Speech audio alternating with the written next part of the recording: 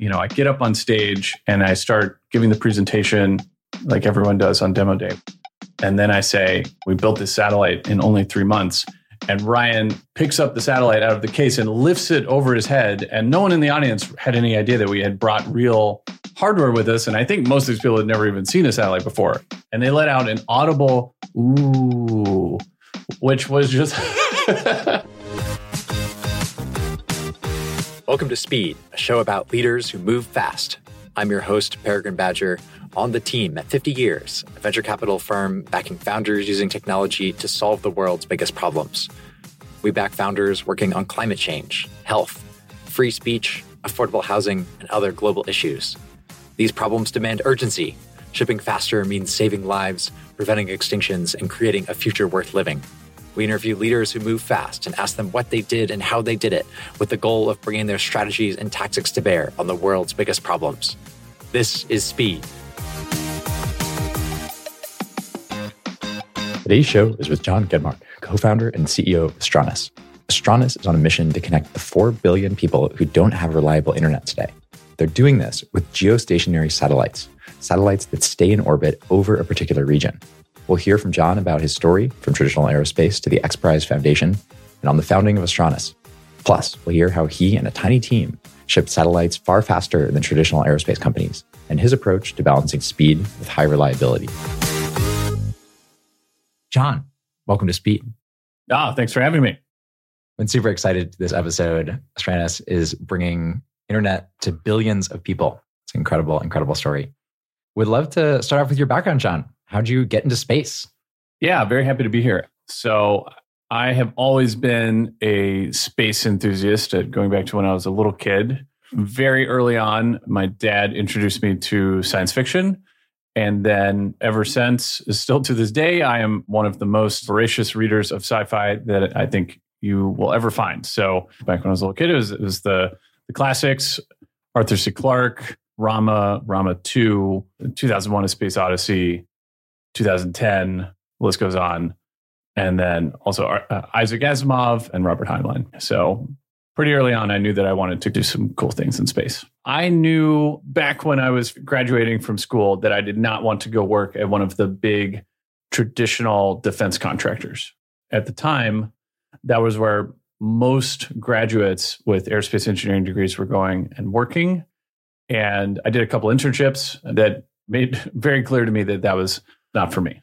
And remember, this was actually back in the early 2000s. So even before SpaceX was founded, I was getting my aerospace engineering degrees, and I did a couple internships at some of the big aerospace companies.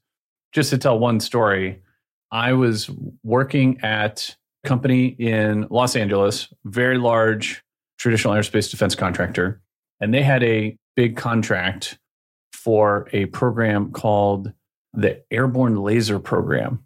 Okay, now the Airborne Laser Program is the craziest idea you've ever heard. They took a giant plane, imagine a plane the size of a 747, but they fill that entire plane with one giant laser, a chemical laser. And the purpose of this laser was to shoot down missiles, nuclear missiles actually. So this was part of the missile defense set of programs. And they had to design this entire plane with this laser, with the optical turret on the nose. They had to figure out the operational aspects of it so it could sort of fly around and try to shoot down these missiles. And it was a giant, decade-long, multi-billion-dollar program. And they actually ended up building one, which is the craziest part. And I think they even did some tests. And I was working in a big office building, big cube farm, and most of the people on that floor were working on this program. Wow. And one of the senior engineers working on the program said to me, John, you are working way too hard. Like, we are in Los Angeles. This is an internship. You should be out enjoying the beach, not in here working like 12-hour days. And I just got to tell you, this program and all these other programs, they're probably going to be canceled anyway.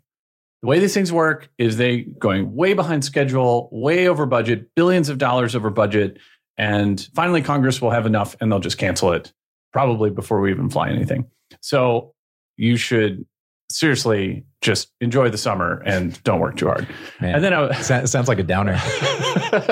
Yeah, there's really not much more he could have said that would have been more demotivational or dejecting. So I knew that that was not for me, to say the least. And so I went looking for something very different from that when I finally graduated. And I ended up finding this fantastic organization called the X Prize Foundation. So the X Prize Foundation is this nonprofit, and they offer prizes for technology breakthroughs. And, over the years, they've put out many of these prizes. Back in the day, they were most well known for this $10 million prize for the first company to launch people into space as a private venture. And that prize was actually won by basically the team and the vehicles that ended up becoming Virgin Galactic. So this was really the origin story of Virgin Galactic. And so X Prize was really in the middle of everything interesting that was happening at the time. So I'd heard about X Prize when I was a student. So I was a grad student at Stanford, getting ready to graduate. I knew that I did not want to go work at one of the big defense contractors. So I was looking at some of these new companies. I was thinking of starting my own company. And I had this binder at the time full of business cards of everybody I'd ever met in the industry that I thought, could be interesting or somebody I might want to stay in touch with. And there was Peter's card. I'd met him at a talk that he gave. I'd gone introduced myself and he'd give me his card. And so on sort of a whim, I was sitting in my dorm room and I just picked up my phone and called his cell phone. It was a total cold call. And he answered, much to my amazement. And I very quickly, stammered out that I was a grad student at Stanford trying to figure out what to do next. I figured he had the best view on all these new companies or what kinds of new companies one could start. And so I asked him, what would you recommend someone do in my shoes? And, he asked me a couple more questions about myself. And then he proceeded to very quickly convince me that I should go work for him as an intern, effective immediately. And that, and I pretty much accepted on the spot. So I ended that phone call with what I thought was a new job down in beautiful Santa Monica, California. And I was just trying to figure out how I could, as quickly as possible, start packing up my stuff and getting down there. And when I drove down with sort of a first carload of stuff, I went to meet some people at the X Prize office. And I quickly realized that, first of all, the interview was not over. So I did have to actually go through a little bit more of an interview process, which I did.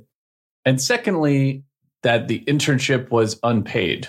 We had not discussed compensation. Important life lesson learned there. And so I quickly had to figure out how to make the finances work for me to work in Santa Monica. But obviously, I decided to do it and never looked back. And I certainly would make the decision again in a heartbeat.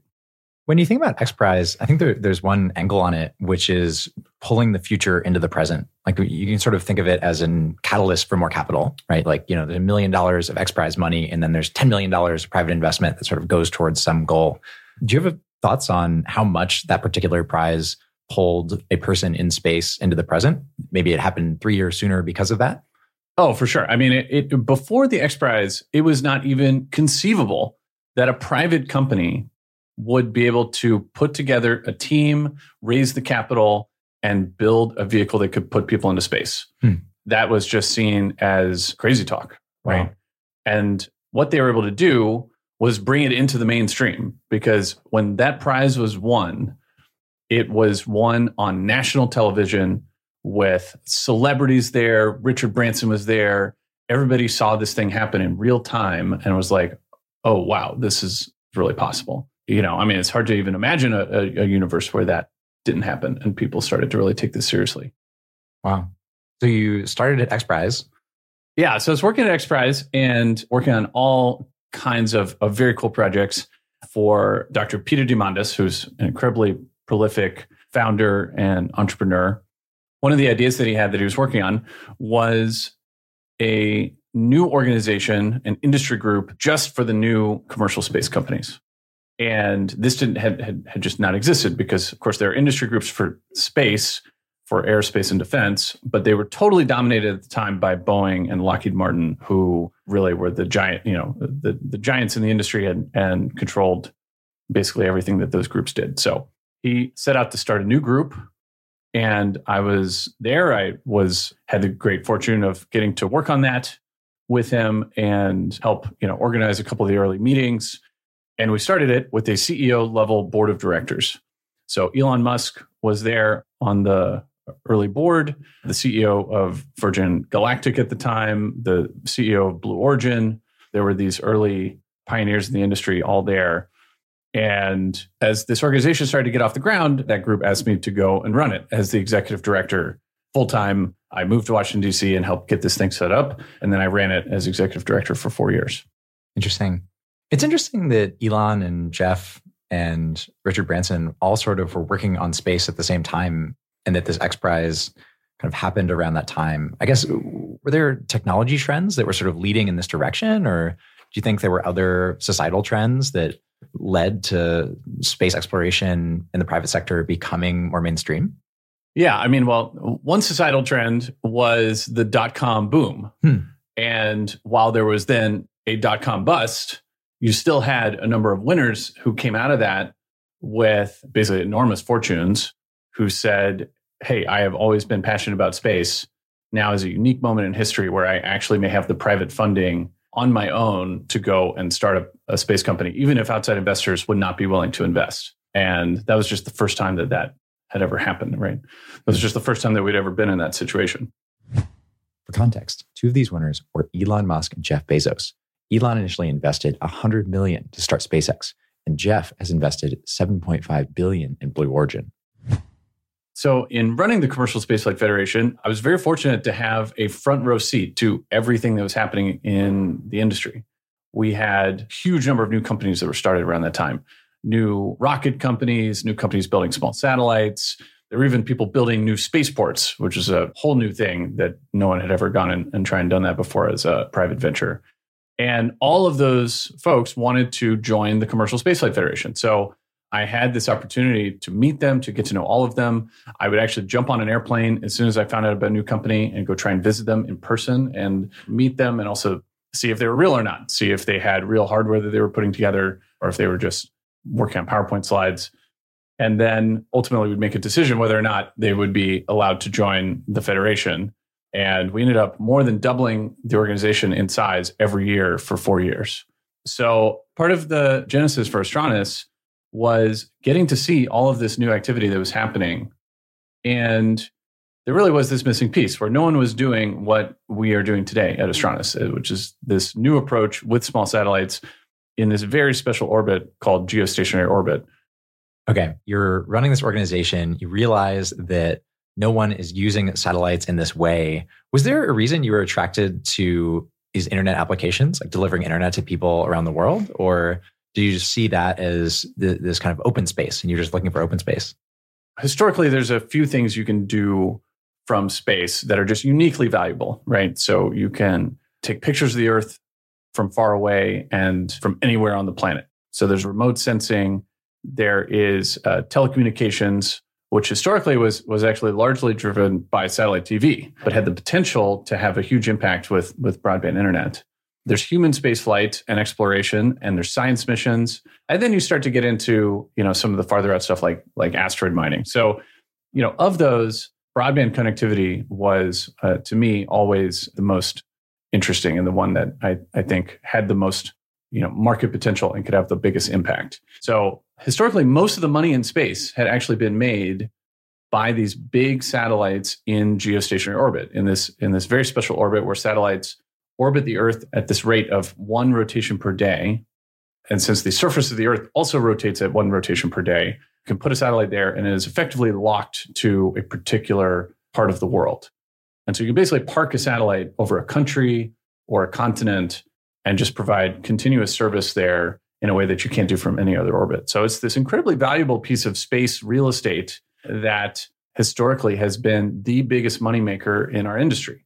But it had always been done with these huge satellites that take 5 years to build, hundreds of millions of dollars. And it just seems sort of obvious that there should be a better way to do it now that we had the technology to build small satellites. And so you sort of had this idea, you saw this market opportunity, and then how did you find your co-founder? I didn't know if that was truly the right idea. I certainly had a few ideas, actually, since there is a huge amount of potential in commercial space. But I did know that I wanted to move back to Silicon Valley and just get something off the ground and figure it out later. So I moved from Washington, D.C. back to Silicon Valley, and I started thinking of some ideas. And Ryan actually gave me a call because he had gotten a new job in San Francisco at Planet Labs. So my co-founder, Ryan, was an old friend from back when we were both involved in the student organization, Students for the Exploration and Development of Space, or SEDS. And actually, I gave him a ride from the airport when he first landed to go and start work at this new company. And we basically immediately hit it off again and almost immediately started talking about ideas for a new space company. So we sort of kicked ideas around for quite a while. And then it was after probably a year of these kind of conversations that we realized we were really onto something and we should just pull the trigger and take the leap and start a company. What were your initial steps? I know you were in YC in winter 2016. Was that the first step of the company? Or Yeah, so we applied to Y Combinator as one of the first things before we had even incorporated the company. YC at the time was just starting to proactively look out for hard tech companies. And this was a relatively new thing for them. It was actually under Sam Altman coming in as the new president that he decided he wanted to do more in hard tech. And so, we very quickly found ourselves in front of some YC partners and getting a pretty warm reception for the idea as we went through the YC interview. Man, go Sam. Yes. Yeah, it was a good time for hard tech. I mean, people don't remember it now, but Cruise had just had an exit after only being around for quite a short time, and it was a big exit. And Sam Altman wrote a blog post called "Hard Tech is Back," right? And if you think about it, I mean, it had actually been a really long time since Silicon Valley had been really focused on and thinking about hard tech. Just software and mobile apps and everything you could do with iPhone and social networks had been dominating the conversation for so long that it really had been a long time. So it was very cool to be part of that wave. We felt it immediately. There were two other companies in our batch that were also first for YC. We were the first satellite company. There was also Relativity Space, the rocket company, and boom, the supersonic company. The three of us quickly connected and became this sort of aerospace triumvirate of founders doing cool stuff in that YC batch. Often in accelerators, it can be tricky because there's this sort of artificial timeline. You have a few months to build something and there's going to be a demo day. How did you navigate that? Yeah, so one of the first things that happens when you get into YC is, especially with a company like ours, you have these YC partners that you're assigned to, and they sit you down and say, look, you have 3 months until demo day, and you better show up with something impressive for these investors. So what can you accomplish in the next 3 months that will be impressive on demo day? And for us, we talked about this a little bit, and we said, we think we can build a first prototype satellite in 3 months. We could pull in a couple of our friends, and with a very small team, we think we can actually pull something together pretty quickly. And they were like, yeah, that sounds great. You should definitely do that. So we immediately got to work, and it ended up being far more work than I think we could have ever imagined. But we were able to basically piece together this prototype satellite and get some early software working on it. And the goal here was actually pretty simple. It was just we wanted to show as a company that we could put something into space with a small team and do it fast, and that it would work, right? And so this was a very small step along the way to the ultimate vision that we had of the satellites that could provide internet for billions of people. But it totally made sense at the time with a very small team working basically out of a garage. And what was that early prototype? It sounds like some of the early components, maybe it'd be a good point to mention the sort of software-defined radio, this like critical component. Yeah, we very early on knew that we wanted to have digital processing capability on our satellites, and that would be incredibly important. Historically, most of these satellites are actually analog repeaters. So there's no digital signal processing happening on board those satellites of any kind. And they take in an analog wave that's broadcast up to them, and then they repeat it down as an analog wave. But they do that without ever doing any digital signal processing. Some quick background on analog and digital systems. Analog systems are like old school landline phones, where you plugged in cables to get a signal from one person to another. Satellites have historically used analog repeaters called bent pipe repeaters, because a radio signal would come in one side of this metaphorical pipe and flow out the other without being processed in a digital way.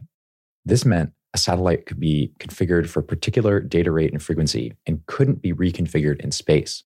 A digital system is more like a cell phone.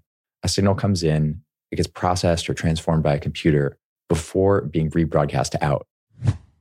What's the advantage of doing digital signal processing? Like when you guys looked at it, you said, we're going to have this digital system in here. What was the impetus for that? I mean, going from the world of analog to the world of digital just opens up a whole array of things that you can do, right? It's incredibly powerful. You can have higher performance, so you're pushing down, more megabits a second than you could without the onboard digital processing. You can have frequency flexibility, so you can have satellites that go up and are very adaptable, so you can move them around and serve different use cases and sort of reconfigure them on the fly. There's basically this whole universe of things that gets opened up once you go digital, but it is hard. You are taking on a sort of order of magnitude more technical challenge and complexity in doing that. So we knew we wanted to get an early start. There was a particular chip that we wanted to fly in space and show that if we flew this chip in space and it worked, that could be the foundation for future and more powerful software-defined radios that we would build. So that was the sort of early idea behind it, was just like build the minimum possible satellite that could get this chip and a basically a crude early version of a software-defined radio up that we could do some testing on. And so that's what we did. And we showed up on demo day, and we had this satellite in a Pelican case. And I think there are YC partners that will still talk about this moment to this day. I get up on stage and I start giving the presentation like everyone does on demo day with the slides behind me. And then I say, we built this satellite in only 3 months.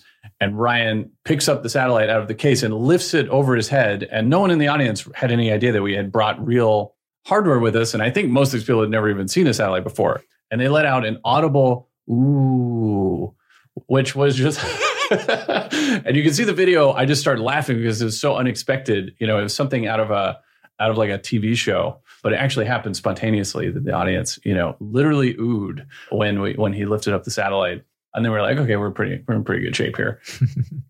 And so 3 months, it was you and you said a couple friends, or it was like a couple Me and people? Ryan and a couple friends, yeah. Were they full-time at this point, or was it really just you two full-time and a couple people? They were full-time, yeah. So sort of four full-time people hacking on this.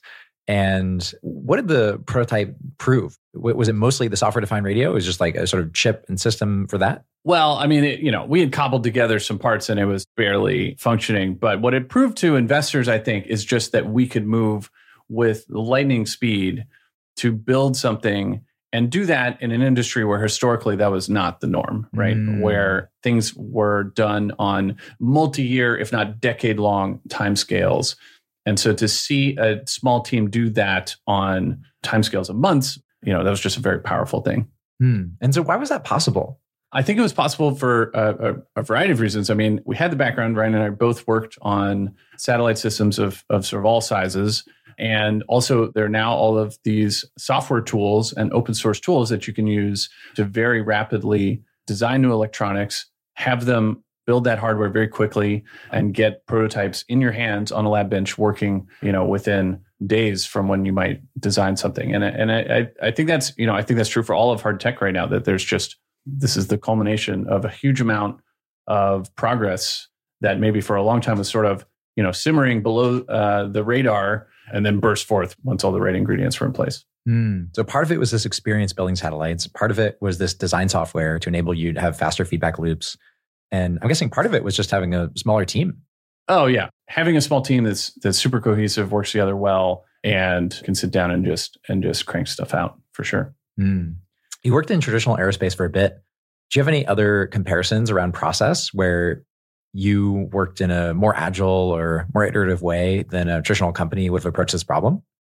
Yeah. So the biggest difference, right, between the traditional defense contractors and I think all of the new space companies is their willingness to go and take risk and spend real money without someone else already paying for everything that you're doing.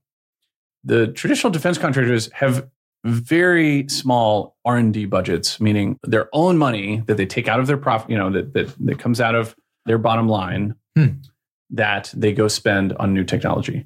What they are used to and what they have traditionally done is they go find a US government customer, someone in the Pentagon or somewhere or at NASA who says, oh yeah, if you go develop this new technology, we'll pay you to do that. We will cover all of your costs and it will be risk-free. There's no way you will lose money. We will pay for all of it. And they're so used to that the amount of money that they actually spend on risky things is tiny compared to the size of these companies. I mean, it's just mind-blowingly tiny. And I mean, like compare that with Tesla, for example, and the billions of dollars that they are spending on R&D on an ongoing basis at all times. There's just no comparison. So just being willing to take the risk and say, we believe that this is a useful thing. We believe that this technology is important. And so we are going to raise private capital and we're going to spend that money to go build this thing and even put something in space with no customer and just show that it works. That's just not something that the traditional companies do. So the government wouldn't have paid a traditional contractor to research a software-defined radio and put that in space because the government would say, that's not directly contributing to a product that you're going to sell us. Yeah, I mean, or they might, but that would take them years to find that customer, agree on the requirements. There'd be some request for proposals. There'd be companies sending in those proposals. Then there's some competitive bid process. The whole process, it would just be incredibly slow. I mean, there's some really cool technologies that come out of those programs, to be sure, but what you don't have is private industry charging ahead and spending huge amounts of money on R&D on their own and on the merits of that technology as they see it. How long did it take from initially starting YC and getting the company formed to actually put that satellite in space? The early prototype satellite, we ended up learning a lot from putting that together and then building, another REV that we launched into space. And we shipped out that satellite for launch later in 2017. So it ended up taking us, another year or so to actually have a fully space-capable satellite that we knew would work. And we did that with a very small team, though, it was basically about 8 people that built and launched that early satellite. So we are very proud that satellite was a 100% mission success. And that is not a common thing for a team that small with that kind of shoestring budget to go and put a satellite in space that quickly and have it work 100% every subsystem across the board. That is not common. That is, I would say, the exception and not the norm. So we're very proud of the success of that satellite. It sounds like part of that success came from this experience, these software design tools, the fact that it was private capital. Did part of it come from the talent of the people you hired? Yeah, without question. That was a bit of the secret sauce was just finding what I think is the most stellar group of individuals I've ever had the pleasure of working with on that kind of project. I mean, we hired incredibly slowly, right? I mean, we started with just a couple friends, and then we added a person per few months type of rate. And we did that because we interviewed huge numbers of people, and we knew that we had to have this incredible hiring bar in order to have any hope of pulling it off. And that continues to this day. We're incredibly proud of the team that we have built at Astranis and the caliber of those individuals. So you got through YC, you had this prototype, you did another development rev on it, and then you shipped this thing to space. All that in about a year. If you imagine a traditional aerospace company with that size of team trying to do that, how long do you think it would take them? Well, they would never do that with that size of team. That's the short answer is that they would not launch a satellite of that size without anything short of, many dozens of people, 50 people. For the type of capability that we were able to put up in space, I think they would have, assigned dozens of people to that program. They would have charged their government customer millions and millions of dollars and probably taken twice or 3 times the amount of time to do it. Interesting. Yeah. And wasn't that prototype that you had the dog part story? Oh yeah. So there's a great story here where part of trying to get this done quickly and just super efficiently is before you put a satellite into space, you need to test the radios and the antennas.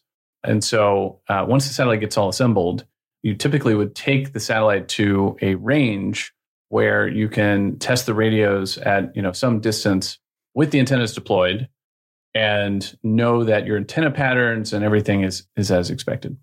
So before we did that, we wanted to do some early tests, but we didn't want to have to wait to get into one of these test facilities where there was like a lead time, and also there was some extra costs associated with that. And just for context, like roughly, what's that lead time? What's that cost? Yeah, I mean, it could be so depending on how long you're in there to do your testing. This could be thousands of dollars or tens of thousands of dollars. So we wanted to do some early tests, and one of the engineers figured out that we could do a lot of the early testing that we wanted to do just with a large enough empty space. But that's kind of hard to come by in San Francisco. And so he found this park near our office that was sufficiently flat. And it was just sort of normal park. And they walked over there with the satellite, with some test equipment, and with some stands to hold them up.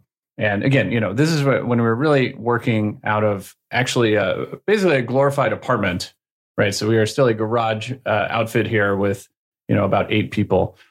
And I went with them and just sort of helped out, and we got the satellite all set up for testing. And then what we quickly realized was that this was actually a dog park. And a couple of people showed up and set foot in that park and immediately took their dogs off the leash. And of course, those dogs just raced directly at the satellite. I mean, like a total beeline towards this satellite that we had, sort of perched on this stand. And we were like running, diving in front of the satellite, trying to fend off these dogs as they're just sort of running around. And then, the owners of the dogs quickly realized what was going on and called them back over. But we were able to fend them off. No harm, no foul. And we apologized for sort of taking up all this space in their normal dog park, and they were very understanding, and we appreciated that they let us finish our test, and then we got on our way. But that was like a harrowing moment where we thought for a moment there that a dog was going to run at it. We weren't going to be able to stop it in time, jump and just take a big bite out of the satellite while it was standing there. And how much did that prototype cost? It was a couple $100,000 worth of hardware, but I mean, the real value is in all the engineering time that's gone into assembling it. And doing that it had been assembled in a clean environment and, under very controlled conditions to make sure that, no extra debris or anything had gotten in there. And we'd always handle it with gloves and everything. So if a dog had jumped up and like taken a big slobbery bite on it, that would have been not good. You mentioned it being assembled in a clean environment, but you're sort of a garage outfit. Did you have a homemade clean room in this garage, or were you assembling it somewhere else? We did. We built a quasi clean room out of PVC pipe and shower curtains, clear plastic shower curtains. One of our engineers, now engineering director, Sam White, put that together over a weekend. And, we did some tests with some basic filtration. The particle count was below what we needed. And so we ran with it. So fast forwarding a little bit, you guys are a hardware company building satellites out of warehouses and offices in San Francisco. What happened during COVID when there was a lockdown? Yeah, so we were closely monitoring the COVID situation. And, as a hardware company, we had to start thinking about how we were just going to continue operating at all, right? And so we were just starting to put some thought into that. And the situation was, as we all know, quickly getting more and more serious around the world. You had these lockdowns happening in northern Italy and Spain, and there hadn't been anything like that in the United States, but it certainly seemed like it was only a matter of time until something like that might happen. And then what happened was that the city of San Francisco put something into effect far faster than I think anybody was expecting. We had sort of a normal all hands on Monday morning, and that Monday, while we were in our all hands, so it was about 11 a.m., it leaked that the city of San Francisco had just decided to impose a total lockdown of San Francisco, and that the lockdown would be going into effect at midnight that very night. So we had about 12 hours to figure out what we were going to do as a company. And you had to assume that people are basically going to be locked in their homes, right? And so there would be no ability to go into the office to access any of the hardware that we had there. Nobody really knew what a lockdown would really look like. But certainly we'd all seen the movies where the National Guard is troops patrolling the streets and making sure that people are in their houses. So, it seemed like it could be very severe. So we're having a sort of normal all hands, and, someone is giving an update on some topic. Of course, don't remember what. And this news leaked, and I think I saw it on Twitter, and then somebody, posted to the company Slack. And we just had to interrupt and say, hey, look, guys, we have a very serious situation here. San Francisco has just moved to be the first place in the United States that's going to impose a total lockdown. It is happening at midnight tonight. And so we need to immediately come up with a plan to get the hardware out of the office and to places where we can continue working on it. We have no idea how long this is going to last. Part of this was people had talked about lockdowns, lasting for 3 weeks or something at the time was what people were talking about. And none of what we had seen with COVID up to that point led me to conclude that this lockdown was only going to last 3 weeks. It was just like, on what basis? If you looked at what was happening in some of these countries and how the governments were reacting, these lockdowns could last for months, especially if it was a police or even military imposed lockdown. If we didn't have a way to access our hardware, that could spell the end of the company. So we said to the team, we are looking for volunteers to adopt Astranis hardware. And that means you are going to take it home, and that is going to be the new place that this hardware lives, whether it's you or whether it's somebody else who's going to work on it. And so everybody that has, a garage or a spare bedroom or even a spare spot in your apartment that you think could work for this, let us know. We're going to call a meeting here in a minute to figure out the exact sort of tactical game plan. We assigned a couple of people to be in charge of it that we knew were badasses at this kind of logistical organizing. I'm very proud to say that, the team immediately sprung into action. People, of course, volunteered up their garages and their spare bedrooms to be these future homes of various types of hardware and test equipment. And then we had a fantastic software and IT team that was able to figure out how to help people get set up so that others could remote in to that hardware. And part of the issue is that if you don't have access to the building and all of your servers are inside the building and you're just trying to remote in, and those servers go down, you can't restart them or you can't fix the servers, right? So we had to get all the servers out and distribute those so that not just people could work on the hardware in their houses, but that their teammates could maybe remote in. So it was quite a logistical and software undertaking, and it was very carefully controlled chaos. Just people running around, throwing things into boxes, putting them on carts, getting them out, into the back of trucks. But it worked. And in a few hours, we had all the key hardware out of the office that we knew we needed to keep working on and distribute it out to people's houses. And honestly, I was amazed. Within a day or two, the team was up and running fully remotely in a way that it felt like we honestly didn't even miss a beat. It just we're able to continue on with our work and lost almost zero time as a result. So this was carefully controlled chaos, moving the entire hardware and server stack out into the city of San Francisco over 12 hours. Yeah, and actually most of it was done by the end of the business day. So really in about 5-6 hours, we had all the hardware distributed. Mm. So yeah, the team was able to move just with incredible speed to get that done. Mm.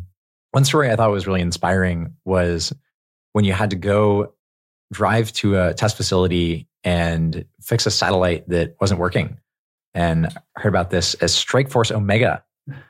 Yeah, it's Strike Force Omega. Yeah, so we built a full-size prototype and actually what we call a qualification vehicle for our future satellite design. So this was in 2020. We had assembled this full-scale satellite, and we wanted to go and test it to the extreme limits and just sort of see, how far we could push it and make sure that everything would work. So we rented time at this test facility in Los Angeles. So this is a thermal vacuum chamber test facility where you can go and rent thermal vacuum chambers. So about the size that you would need for one of our satellites. We have those thermal vacuum chambers now in-house. We've built our own at the Astranis headquarters. But at the time, we didn't have that. And so we went to this facility. This was scheduled to be about a 3-week-long test. So, this is a big deal. You have this full-on satellite in a vacuum chamber, pumped down to very close to hard vacuum, and you're testing all of the electronics and all of the software running on the electronics and going through, putting it through its paces, simulating night and day, as well as the transitions between night and day. There's sort of this whole battery of tests that you run. And unfortunately, as these things go, we had a failure in one of the electronics boxes. And there was this immediate question of how do we respond? What do we do? Because it was really important to us that we go and get this test finished. But, when something like that happens, you're just sort of seeing the telemetry off the satellite, and it's sort of not clear what the story is. And by far the most effective way to get to the bottom of it is to take the satellite apart if you really think that something has broken. And we only had this relatively short window that we could do this testing at this test facility before somebody else needed that test chamber. Do you remember how long it would have been if you had just waited? If you had sort of said, we're going to miss the window, we'll get to another one. Are we talking a month? Are we talking 6 months? Yeah, it would have been months. I mean, you don't have the entire team down there just in case these things happen.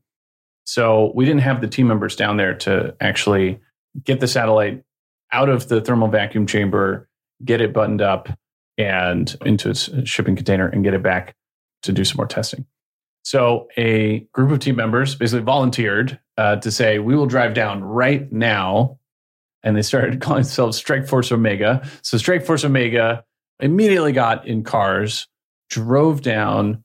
They were also sort of a relief crew because a lot of the team members that were down there running this test had been working sort of all hours. They got the satellite, what we call safed. So got it into a safe position and got the test chamber returned to ambient pressures and temperatures, got the satellite out, got it all packed up. And we actually got it all the way back to the Astranis facility. The team was also analyzing a lot of data while all this was happening and very quickly realized that, in retrospect, there was this one component that the team had some questions about that was a little iffy when somebody had made the decision to just go ahead and put this on there, thinking that it would be fine, but as sort of marginal. And sure enough, that was the one component that failed, right? And so it was like, there was definitely a lesson learned there, which is like, if there's any doubt, then there is no doubt. Like you should just, before flying something in space, you got to be confident that it's going to perform in all of the, in the full environment that you're expecting and with margin. But in this case, the team had made a call and we had shipped this sort of more commercial version of this part. And sure enough, that's the thing that it failed. And they knew that it was toast. So like it was going to have to be actually replaced on the board. But the good news was that it was a relatively simple job to replace that component. And between when we had originally built that board many months earlier and when we pulled the satellite back to the Astranis headquarters, we had gotten the space version of the part in. So it ended up being a relatively simple fix. They were able to take the satellite apart, get this box out, get to the specific piece of electronics and swap out this part and get it all put back together again in a matter of a couple days. And that was just like a shockingly fast turnaround for anything of this type, right? In our industry, that is not. But the team was, totally confident that they had root caused the problem. In retrospect, it was very obvious that this part was going to be marginal. And sure enough, that was the one thing that we needed to replace. And they were able to get that replaced, do some analysis that showed that there wasn't any damage to anything else, run through some quick testing and actually get the satellite back together again, and then get the satellite back down to LA just a couple days later and back into the test chamber to finish out the test before our window ran out. And I can just tell you that is not something that a traditional aerospace company would never have done on that kind of turnaround. One thing this brings up is the balance between move fast and break things and hardware is hard. In software, you often want to ship something and see how external customers or perhaps internal customers react to that and then iterate. In hardware, it's often much more tricky. You run into this situation where there's this question, and because you go with your gut and make this call, you end up almost losing months of time. How do you balance that in the culture of Astranis today? It is a great question. And there's a time for super fast iteration, and then there is a time to get it right. And it is about knowing the difference between those two things.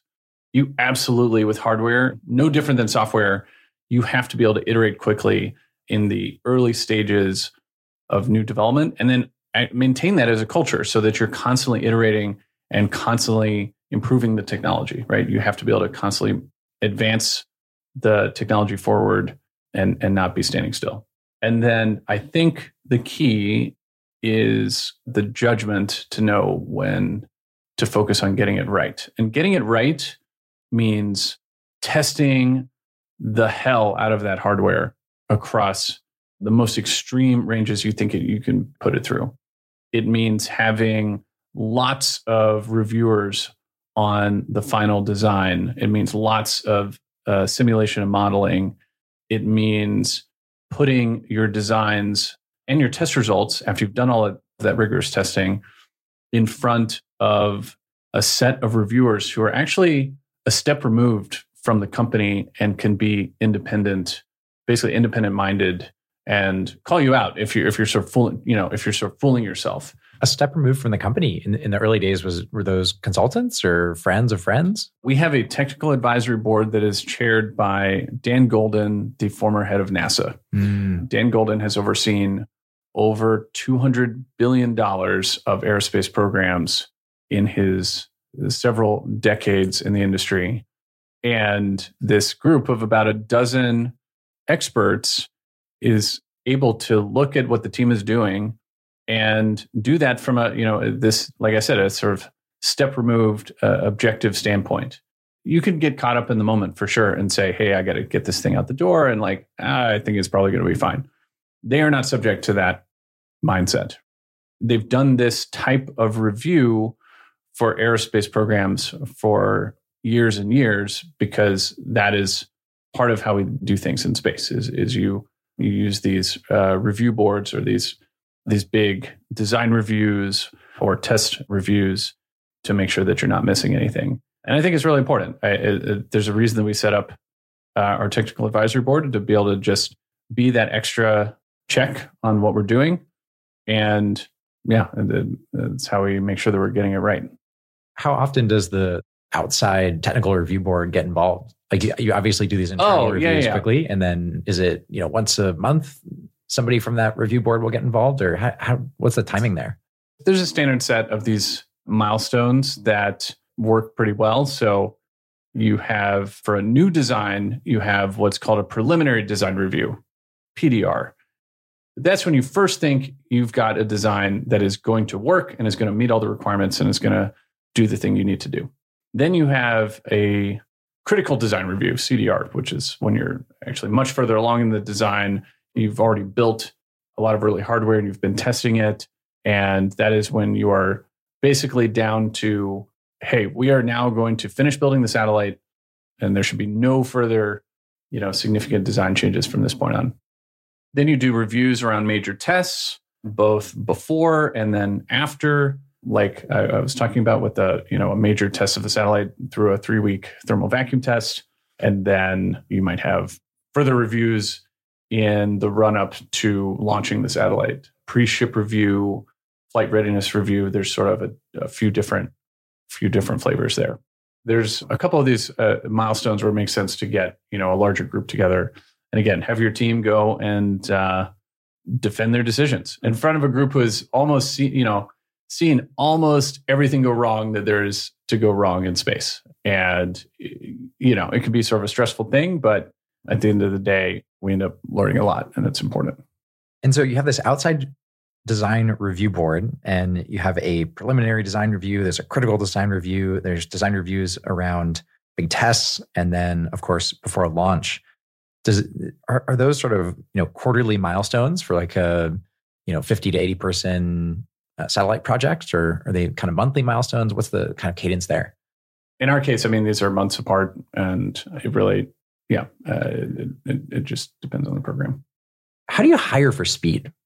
How do you find the people who are going to make these decisions to save time, save costs, iterate faster, and excel in an environment like this? So hiring is an incredible challenge at a company like ours. The things that we like to see in, especially engineers that come in to interview at Astranis, is number one, that they have done hard things and actually built real hardware. And then on top of that, they really need to demonstrate a strong handle on the fundamentals, on the core math that makes up their discipline. Without that combination of things, they are probably going to have a hard time at a company like Astranis. And so we really filter for that pretty strongly.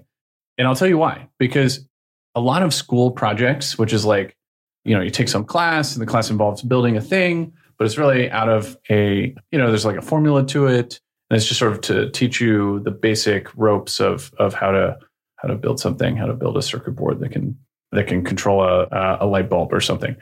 The issue is if you aren't having to do something hard and push all the way to the limits of where there's real challenge, then you don't get into tough trade-offs.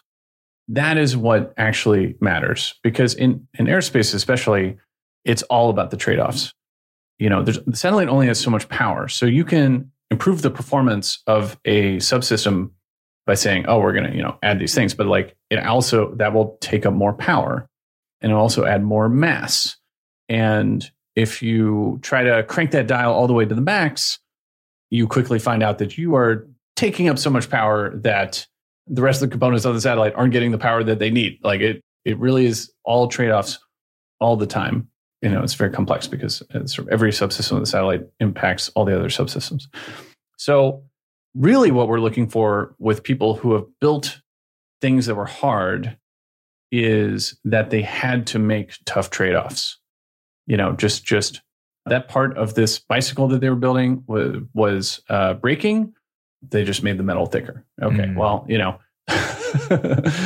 on a satellite, you can't just make the metal thicker every time you have a problem with your structures, or else the satellite will be too heavy to get off the ground. So there is a very real difference between doing a school project where you never really actually, it's not hard enough where you ever have to make any trade-offs, and a project that was so hard, you really had a tough decision to make.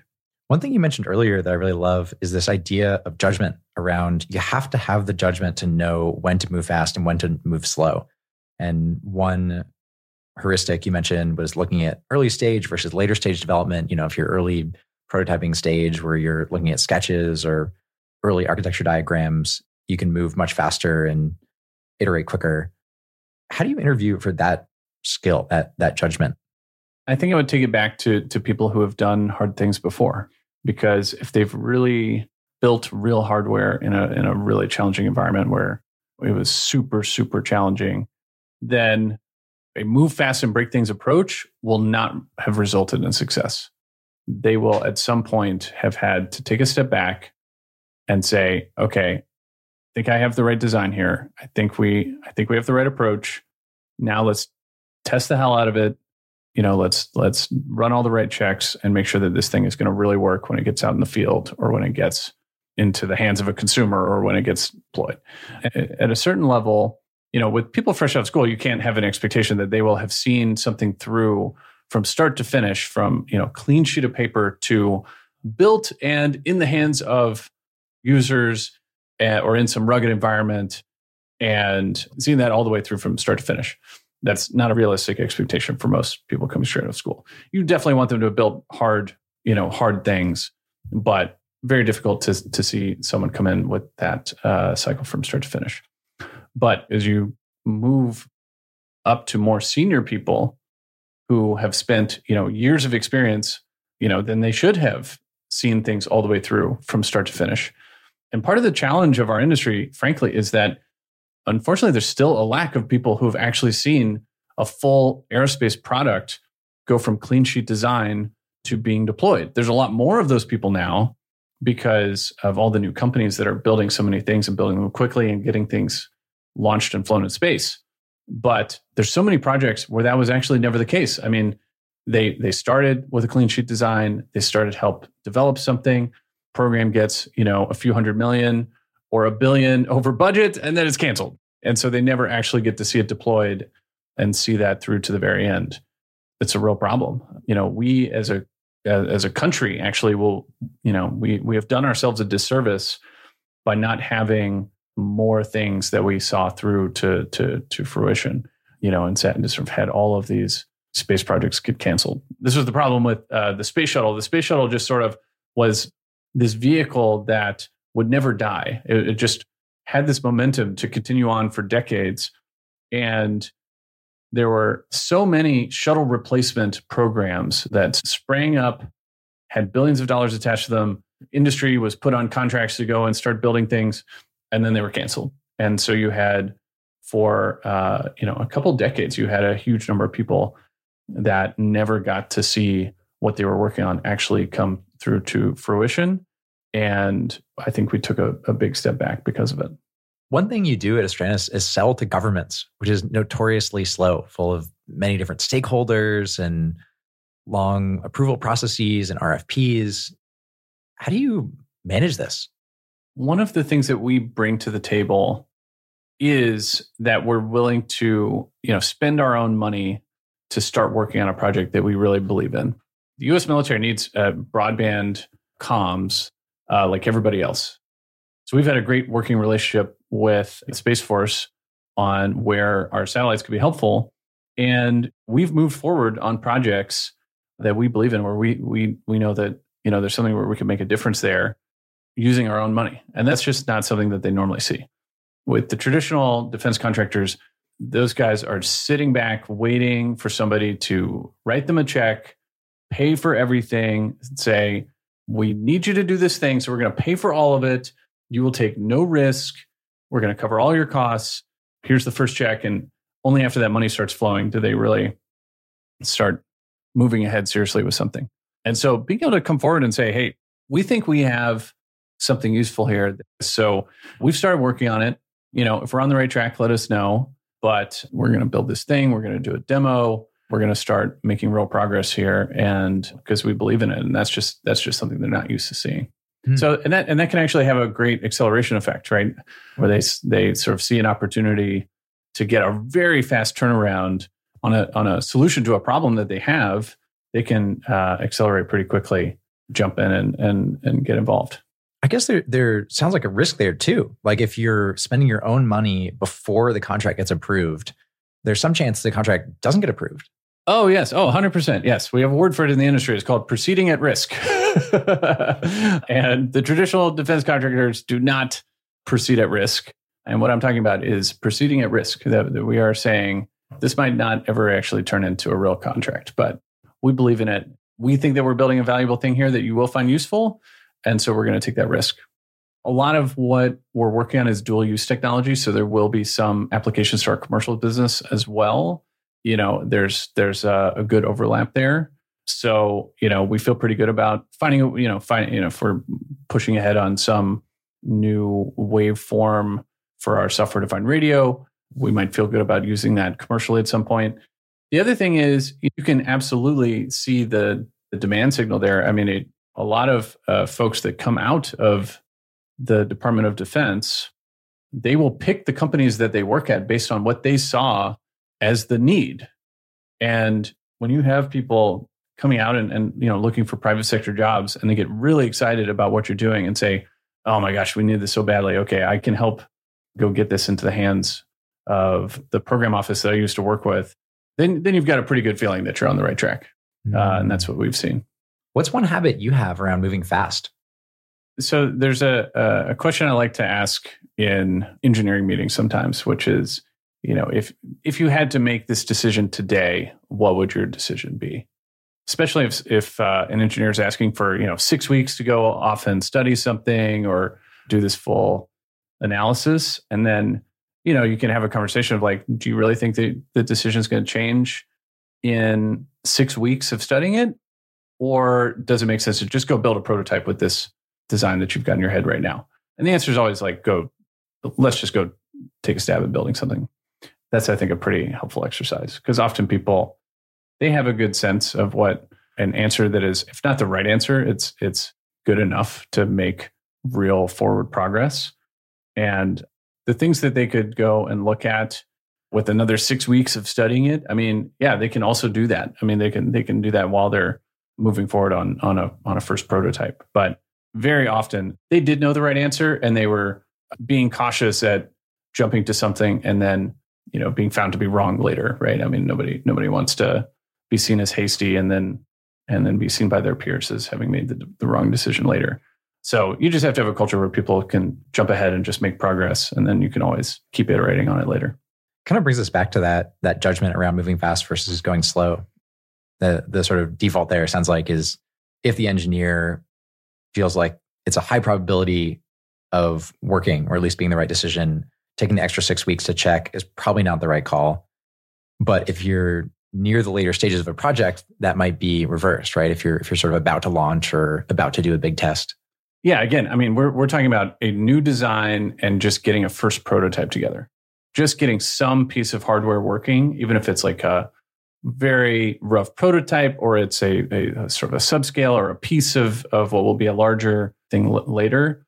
We have found it is just always better to go and get something built quickly.